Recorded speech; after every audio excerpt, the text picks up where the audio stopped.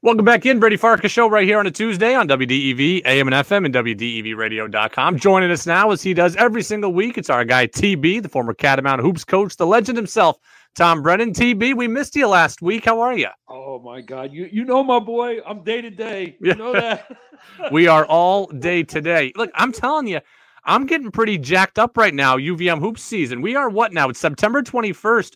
We got to be less than a couple of weeks away from practice here. I am fired up myself, my friend. Obviously, it's going to be interesting because we have a new, pretty much a new staff, you know. Yes. And I think that is going to portend for some interesting things. And I think one thing when when there is some movement in a staff and you get fresh faces in there and fresh ideas and things that have been done differently. And again, we don't have to do them too much differently because we've been pretty good. But my point being is when you get someone new and enthusiastic in a situation that we're getting guys, I think that's wonderful. And we also have Ryan Schneider, who is a kind of a bell cow from the staff, who will move up to associate head coach and a very, very bright guy. And so I think we're in good shape. And let me tell you this, man, from a guy who coached a team that was 3-24 and a guy who coached a team that was 25-8, I'd much rather have good players. I'm not throwing my first teams under the bus. Don't get me wrong, but players make up for a lot of coaching. What about? Talk to me about Kyle Cieplicki. He was the associate head coach here for a bunch of years. He was thought to be the head coach in waiting here if John Becker ever left. I guess the first part of my question is, are you surprised that he left in general, considering he kind of had the inside track at the job if it was ever opened? I am surprised. To be quite honest, I'm surprised. Or let me say this. I was surprised until I spoke with him. And then after I spoke with him, then I wasn't so surprised because, if you look at it this way, now, he didn't say this to me. He didn't say this to me, but somebody else said it to me, and it's really true. Tell me which America East assistant wouldn't go to Pitt. None. There was not one that wouldn't go to Pitt. Now, if there would have been one, it would have been Kyle, because as you said, he was in waiting here and named the best assistant coach and on and on.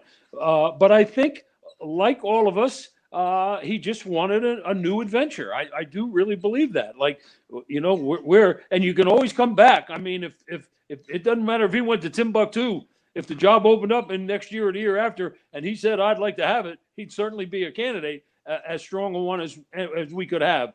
So from that end, just this sense of adventure, which is kind of interesting to me because the Cieplicki's didn't do that too much. That was just not their nature. So for him to do that, I think it's good for him. We're in great shape here. We should not miss him, really, in terms of leaving the cupboard bare or not getting us players or things like that. So, but was I surprised? Yeah, I was very surprised until he explained it to me. Now it's not so surprising anymore. Now he's going to Pitt, as you said. He's going to be like the director of basketball ops there. So he's not going to be an on-court coach like he was here. Would you consider, even though it's a bigger school, is that a better job to not be an on-court coach after having been one for several years? Well, that's been, I think that's been changed. I think he is going to be on the court. Yeah, I think he is going to be on the court. And I think one of the reasons for that, Braid, is all the COVID stuff, Like there are no rules now. It's like the Wild West. People kind of do what they want, And so everybody is getting a little time to kind of sense things and see what works and what doesn't. And but I think in his case, I'm almost certain of it, that he will be allowed to participate in practices on the floor. But that being said, I know that Coach Capel really felt that recruiting, he could really help him in recruiting, and that he was a very, very bright guy. I know those things from myself from talking to Capel. So I'm happy for him. I'm sad because of all the guys.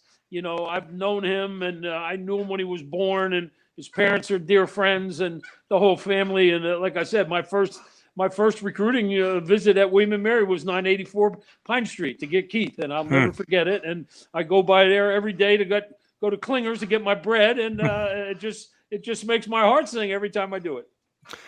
Do you think that this decision by Cieplicki to leave means that John Becker is more likely to stay? Like, we've seen the coach in waiting thing not work at other places, right? Like, Mike Hopkins was going to be the coach in waiting at Syracuse and then just got tired of waiting for Jim Boeheim to retire, and he eventually left to go to Washington.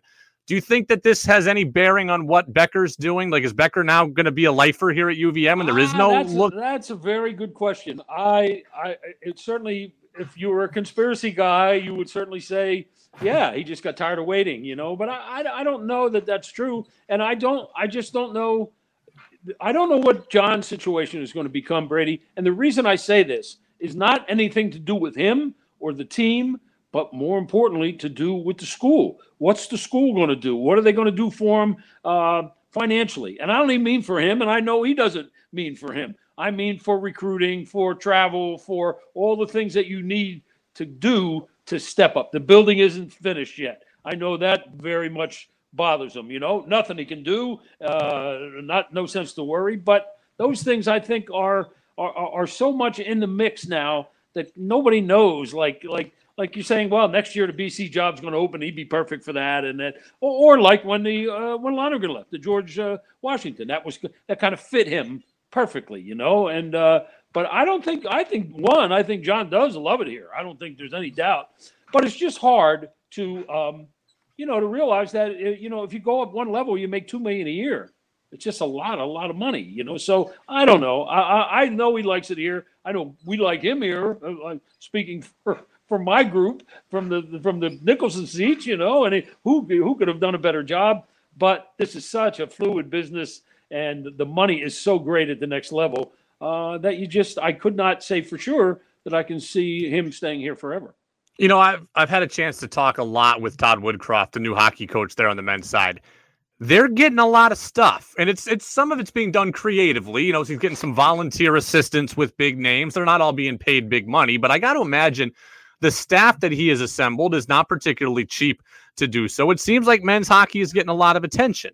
How do you view that from the men's basketball side? Are you jealous, resentful? Are you walking in and asking for stuff yourself now? How are you viewing that? Oh, man, you're asking the wrong guy. If I'm John, I'm not worried about it too much because, truth be told, I want to say this gently. I don't want to say it like a wise guy. We're the bell cow now. Now, we are. Now, that doesn't mean we're in competition with hockey at all. Or, like I said, when I got here, I just thought, man, just get a little bit better and you'll get people to come to your games. Well, now, hockey's in a situation. They just got to get a little bit better, and they'll get people to come to their games. They know they will.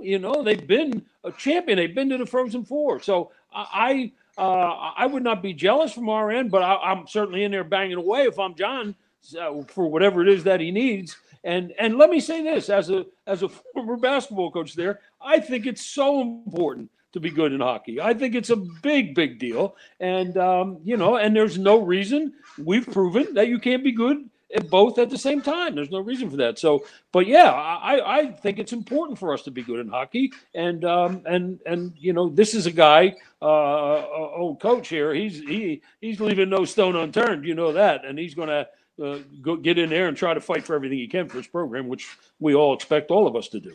As I think about the team and I think about the season starting here in a little, over a month and change, which player are you most excited to watch this year? That's a veteran. Ryan Davis, Benny Shungu. Yes. Who are you most excited to watch? Ryan Davis. You know why? And it's funny. I was killing him. I was with him the other day, and I said, remember when you used to take all those threes when you were freshman? You never made one.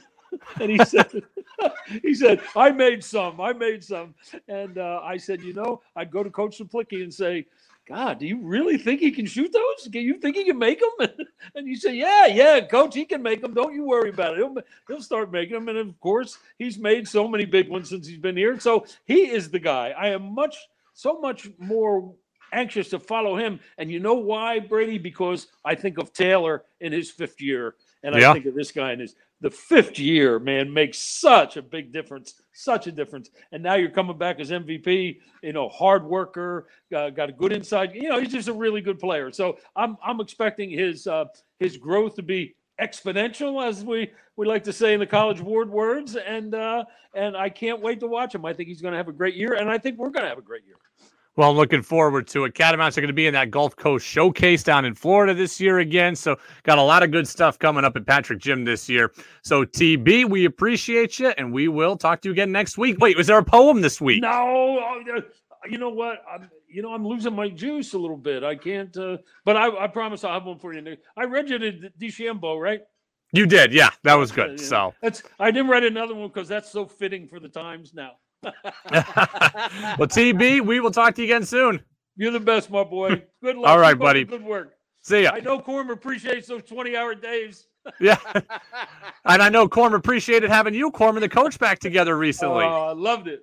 I'd do it 3 days a week if we could. TB, until next week. All right, my boy. You be good. All right, bye.